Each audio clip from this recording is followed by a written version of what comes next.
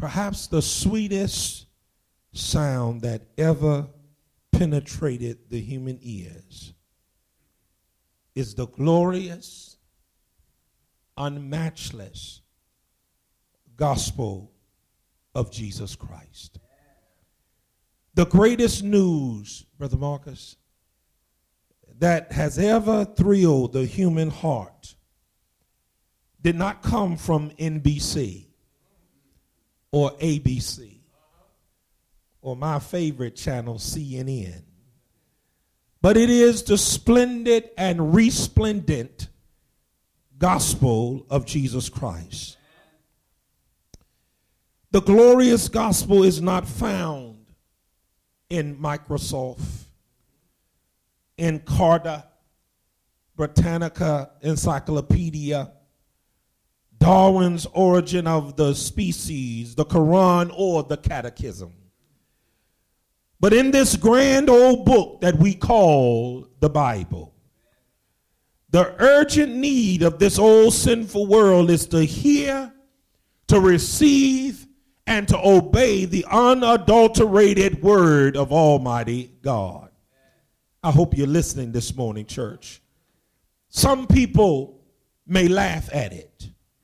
And if we keep it real, I know some of us become frustrated when we share the gospel over and over again, but yet our family, our friends, our neighbors, our co-workers continue to reject the word of God. But I encourage you and urge you to remember that if they rejected Christ, they'll certainly reject you. Some people may laugh at it. Some may mock this gospel. Some may scorn this gospel, and others might even denounce it and reject it. But I stopped by CP this morning to declare without a fear of successful contradiction that it is still the gospel, the saving power of Jesus Christ and God themselves. It is still the gospel of divine revelation. Although men may reject it, it is still the gospel of sweet salvation. Although men may denounce it, it is still the gospel of amazing grace. And I don't know about you this morning, but I thank God for his amazing grace. Because if it wasn't for the grace of God, none of us would be saved on this morning. It's a gospel that might be mocked and scorned, but I stopped by to tell you it is still the gospel that gives everlasting life. In this modern and mundane world, there are many conflicting gospels that we hear all over the nation, soliciting man's alliance and soliciting men to take part of, obey, and to preach. But I come to tell you, there is no gospel like the gospel of Jesus Christ. But there are many gospels. There are what you call the secular gospel that has nothing to do with spirituality or spiritual things. There's the humanistic gospel. There's the liberal gospel, the charismatic gospel, the health and wealth claim it gospel, the progressive gospel. There's the watered down gospel. There's the cold gospel. There's the racist and exclusive gospel, and there's even many new gospels. But I hear that globe-trotting catamician by the name of Paul in Galatians chapter 1. Y'all gonna walk with me this morning? Chapter 1, verse 6 through 9. This verse, Brother Johnson, still brings shivers all over my body when I read it. I hear Paul say, I marvel that you are so soon removed from him that called you into the grace of Christ unto another gospel, which is not another, but there be some that trouble you and would pervert, change, corrupt the gospel of Christ. But though we or an angel from heaven preach any other gospel unto you than that which ye have preached unto you, let him be accursed. As we said before, so I say now again, if any man preach any other gospel unto you than that ye have received, let him be accursed. I come to tell you and remind you, friends, that when Jesus came to this world, he did not come to make mothers and daughters friends. He did not come to make fathers and sons friends. But Jesus said, I come to make them enemies. What do you mean, Jesus? Anybody who does not preach, teach, or live of the gospel of Christ is an enemy to Christ. I think that ought to tell you that this word compromise means to give a part of the truth, which does not hurt anyone, and that men say doesn't hurt anyone, and which does not offend anyone. The word compromise means trying to create a certain image that we want people to have about us, rather than permitting the power of God to work in us to glorify God through the lives that we live. This topic, evangelizing without compromising, it impacts a very strong challenge. It could be stated evangelize or compromise, or it could be stated evangelize or simply die. Because this word evangelize, it means to live and to teach Jesus in such a way that men and women will fall out with the ways of the world and fall in love with Jesus Christ. I want to remind you this morning that Jesus still says and God still declares that this gospel still has saving power. And when we talk about evangelizing, I want you to understand that we're not talking about carrying out Bibles and walking from door to door, knocking on the door, saying, I'm from the Central Pointe Church. Can I please come in? That's not the way they did it in the first century. What they did, they first lived the word. I wish I had some help in here. I said, Pat, they first lived the word, and in their living is what attracted others to them. And the Bible teaches us in Acts 2 that when they went from house to house, they were not going from house to house knocking on the door. They were going from house to house in fellowship. Now, what does that mean? That means making relationship. Hello, somebody. You cannot have fellowship until you have relationship. Oh, Lord have mercy. To evangelize is to seek to get all the lost to accept Jesus Christ in order to be saved. I hear Mary's baby and the sweetest lamb say again in Matthew 28:19 and 20. He says, go ye therefore into all the world and teach all nations. This is a command, and it's not an option, church.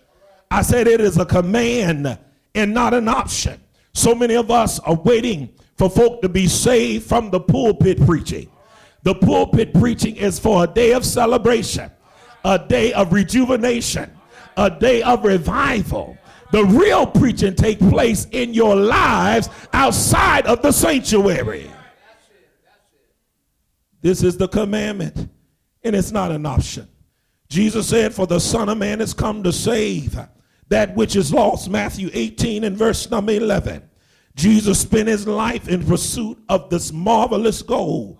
He never did miracles simply to entertain anybody. His miracles were done in order that souls might be saved.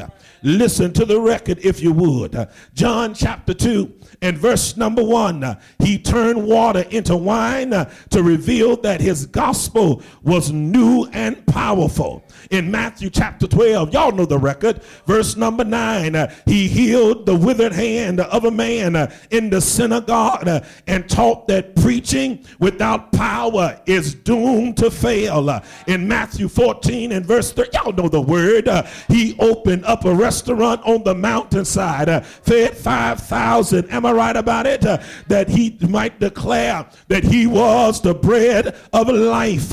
He raised Lazarus from the dead to tell people that he had power over death. And I stopped by here this morning to remind every sin-sick soul. And if you don't know who that is, just look in the mirror, because all of us have some spiritual sickness. I stopped by to remind you that Jesus still got all power. It does not matter what you're going through. Jesus got power to conquer it. Doesn't matter what's challenging you. He's still got power to conquer it. If your mama is sick, I know he's able. If your daddy is sick, he is still able. If your child is in jail, I stopped by to tell you God is still able. If you're low on money and high on bills, he is still I wish I was talking to the right crowd. If you got haters and contrite people in your life, backbiting you and stepping you in the belly, God is still able. If you're struggling through a marriage, he's still got power. If you're struggling through relationships on your job, he's still got power. If you're struggling with the greatest enemy of all time, the enemy that's within you, he's still got power, because Jesus has declared he's got all of it. I said he got all of it. Evangelism, I need to tell you, and I want to remind Central Pointe, evangelism is the number one business of the church. I said it's the number one business of the church. It's not giving out clothes. It's not giving out food. It's not putting shoes on folks' feet. That's all good ministry and it's good work. But the number one business of the church is saving souls. Too many of our congregations are no longer soul-saving institutions. They are worship centers. Hello, somebody. Worshiping societies. And their main emphasis is holding services and social events. The average member of the Church of Christ has heard 4,000 sermons, sung 20,000 songs. I'm talking about the average member. Participated in 8,000 public prayers and converted 0 sinners. How many Christians do you know who are actually involved in some kind of regular, effective, evangelistic outreach ministry? How many of us sitting here today have brought one soul to Christ since we've been saved? Even some ministers are not providing leadership for evangelism. Somebody said that if there's icebergs in the pew, there must be a penguin in the pulpit. In a country that is filled with unprecedented crimes, mind-boggling immorality, jellyfish convictions, staggering teenage pregnancy, devastating drugs and doctrines leading men and women to everlasting destruction, I come by to tell you it's time for the church to get back to saving souls. The apostles and the first century church gave God their best in soul winning, CP, and they had fantastic results. Every child of God is in danger today. Every child of God is in danger today and living in dangerous days, but we ought to have that as an influence and a motivator for us to get back to winning souls for Jesus. I hear the wise men say in Proverbs 11:30, he that winneth souls is wise. God Almighty gave heaven's best, his son, his only and begotten son. And the son gave his best, his life on Calvary. God gave Jesus, and Jesus gave his life. But I want to remind you that God has given us the best things in life. Am I right about it? I told my Sunday school class this morning that Jesus have not only saved us through the ministry of reconciliation, but he then declares, Paul declares that he then turns around and gives us the ministry of reconciliation. Why did you do it? Because I wanted you to have the best of all things. And he has given us the best. That's why all of us should want everybody around us to be saved so they can enjoy the best. He's given us the best Savior. He's given us the best captain of our salvation. He's given us the best head of the church. He's given us the best church in the world. He's given us the best plan of salvation. He's given us the best order of worship. He's given us the best leaning post in times of weariness. He's given us the best way maker when we can see no way. Am I talking to anybody in here this morning have come to a point in their life where they couldn't see how they were going to get out of their trouble? They couldn't see how they were going to make it out of their muck and mire, but they trusted God. And I come to tell you, there will come a time in your life when God will reveal to you that you don't have anything left but God. But that's when you will realize that all you need is God, because God will give you the best. Am I right about it? I said God will give you the best. Let me tell you, as I make my way to my seat, if we as Christians are going to become productive Christians, if we're going to become CP, effective Christians, if we're going to become effective soul winners, prayer warriors, and spiritual power workers, we must give our best back to God. God is our example in all things, and what God has done first of all is given us his best, and so therefore God requires us to give him our best. I want to ask you, is God worthy? I say, is God worthy for us to give him our best? I stopped by to ask you, who do you think it was that picked you up the last time you were down? Who do you think it was who loved you when nobody else would love you? Who do you think it was that loved you when you were so unlovable? Who do you think it was that cared for you when nobody else cared? Who do you think it was that died for your sins when you couldn't pay the debt yourself? Who do you think it was that delivered you from spiritual bondage? I tell you, God is worthy.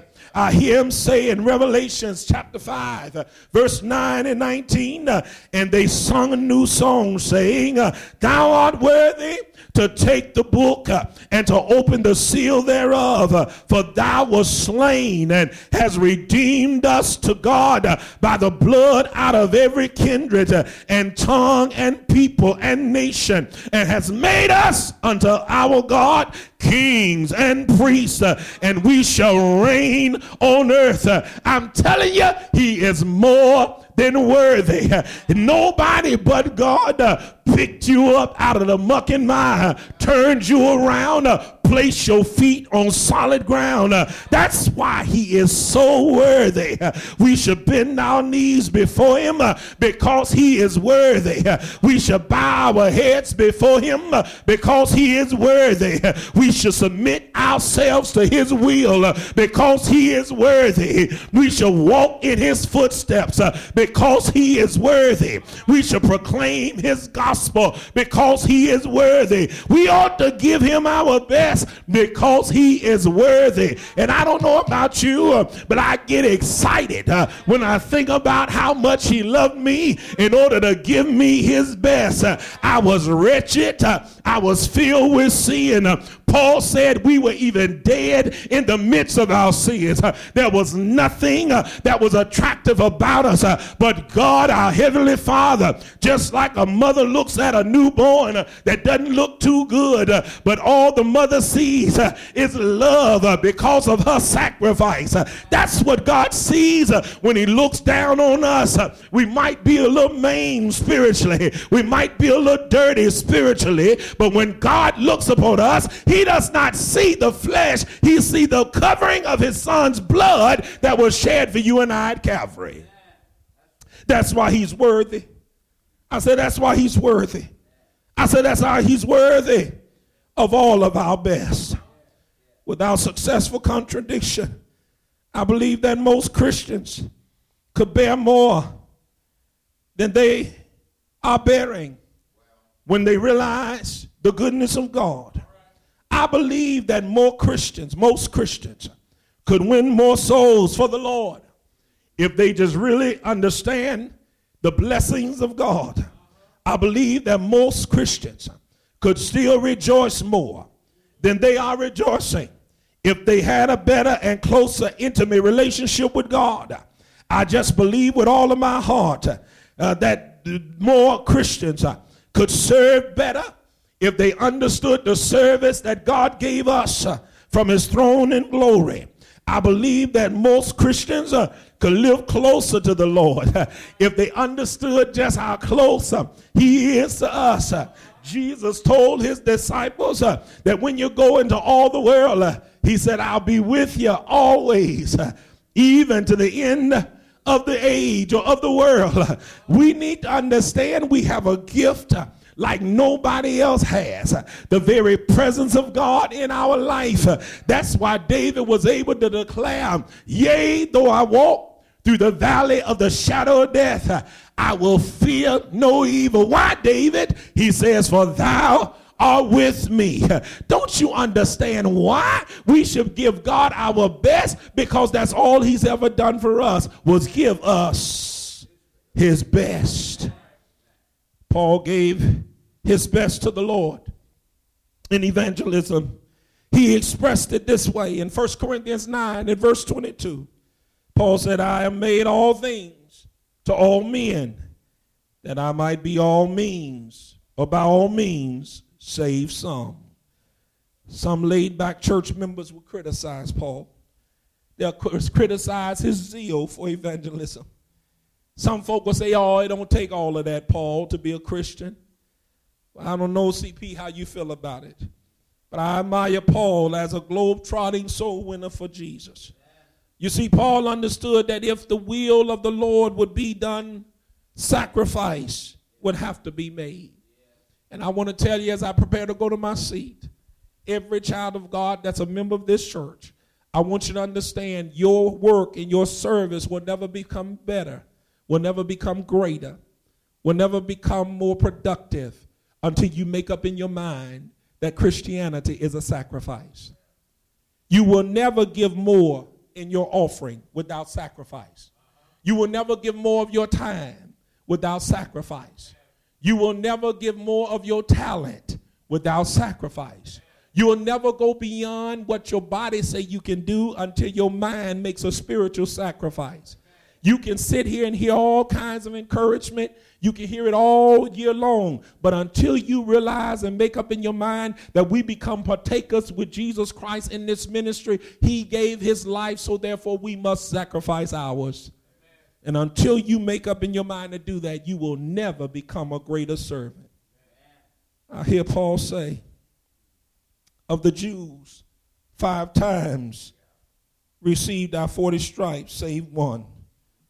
But I kept on winning souls. I hear him say, thrice I was beaten with rods. Once I was stoned. Thrice I suffered shipwreck. Night and day I have been in the deep. But I kept on saving souls. In journeying often, I hear Paul say, in perils of water, in perils of robbers, in perils by the heathen, in perils in the city, in perils in the wilderness, in perils of the sea, in perils of among false brothers. And Paul said that the worst thing I suffered was false brother, but I kept on saving souls. I hear him say, in weariness and in painfulness, in watching often hunger and thirst, in fasting often and in the cold and even in nakedness. But I hear Paul says, I kept on saving souls. Listen to what he says, Colossians 1:23. Some 30 years after the Great Commission was given, Paul could write that the gospel was preached to every creature under heaven. I think I hear somebody singing now. As I go to my seat, Brother Spence, I think I hear somebody singing.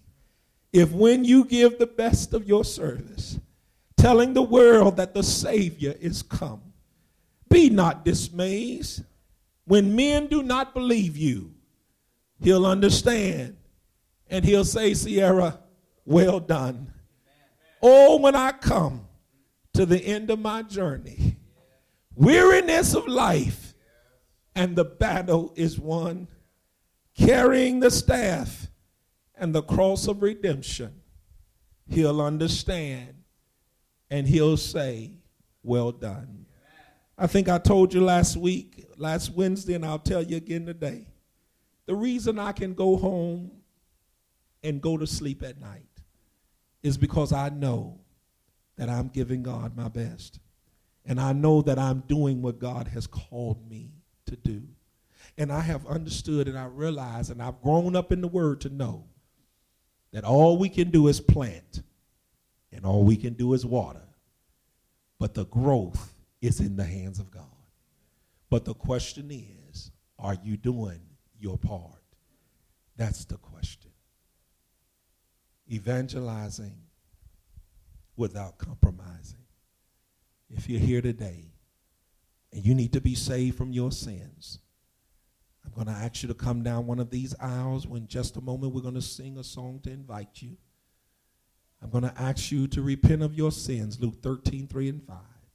Simply mean that you have a change of heart, no longer wanting to walk in this world by your will, but by the will of God. Confess that Christ is the Son of God, Matthew 10:32. Be buried in the watery grave of baptism for the remission of your sins, Romans 6:4. Paul says, therefore we are buried with him by baptism into his death, like as Christ was raised from the dead by the glory of the Father. We also shall rise and walk in the newness of life. It's also prayer time. If you need prayer in your life, if you want to be a better Christian, you want to be a better disciple, you want to commit yourself to learning so that you can be able to teach others of the gospel of Jesus Christ, which is your purpose and your call. It's prayer time. Come down front, fill out a prayer request form. Let us pray with you that God will give you a renewed spirit, that he will strengthen your heart and mind with his word, enable you to become a strong and sound teacher of the gospel, that others might be saved. That be your desire. We're going to ask you to stand, and I want to sing an old song, just as I am, just as I am. Will you come?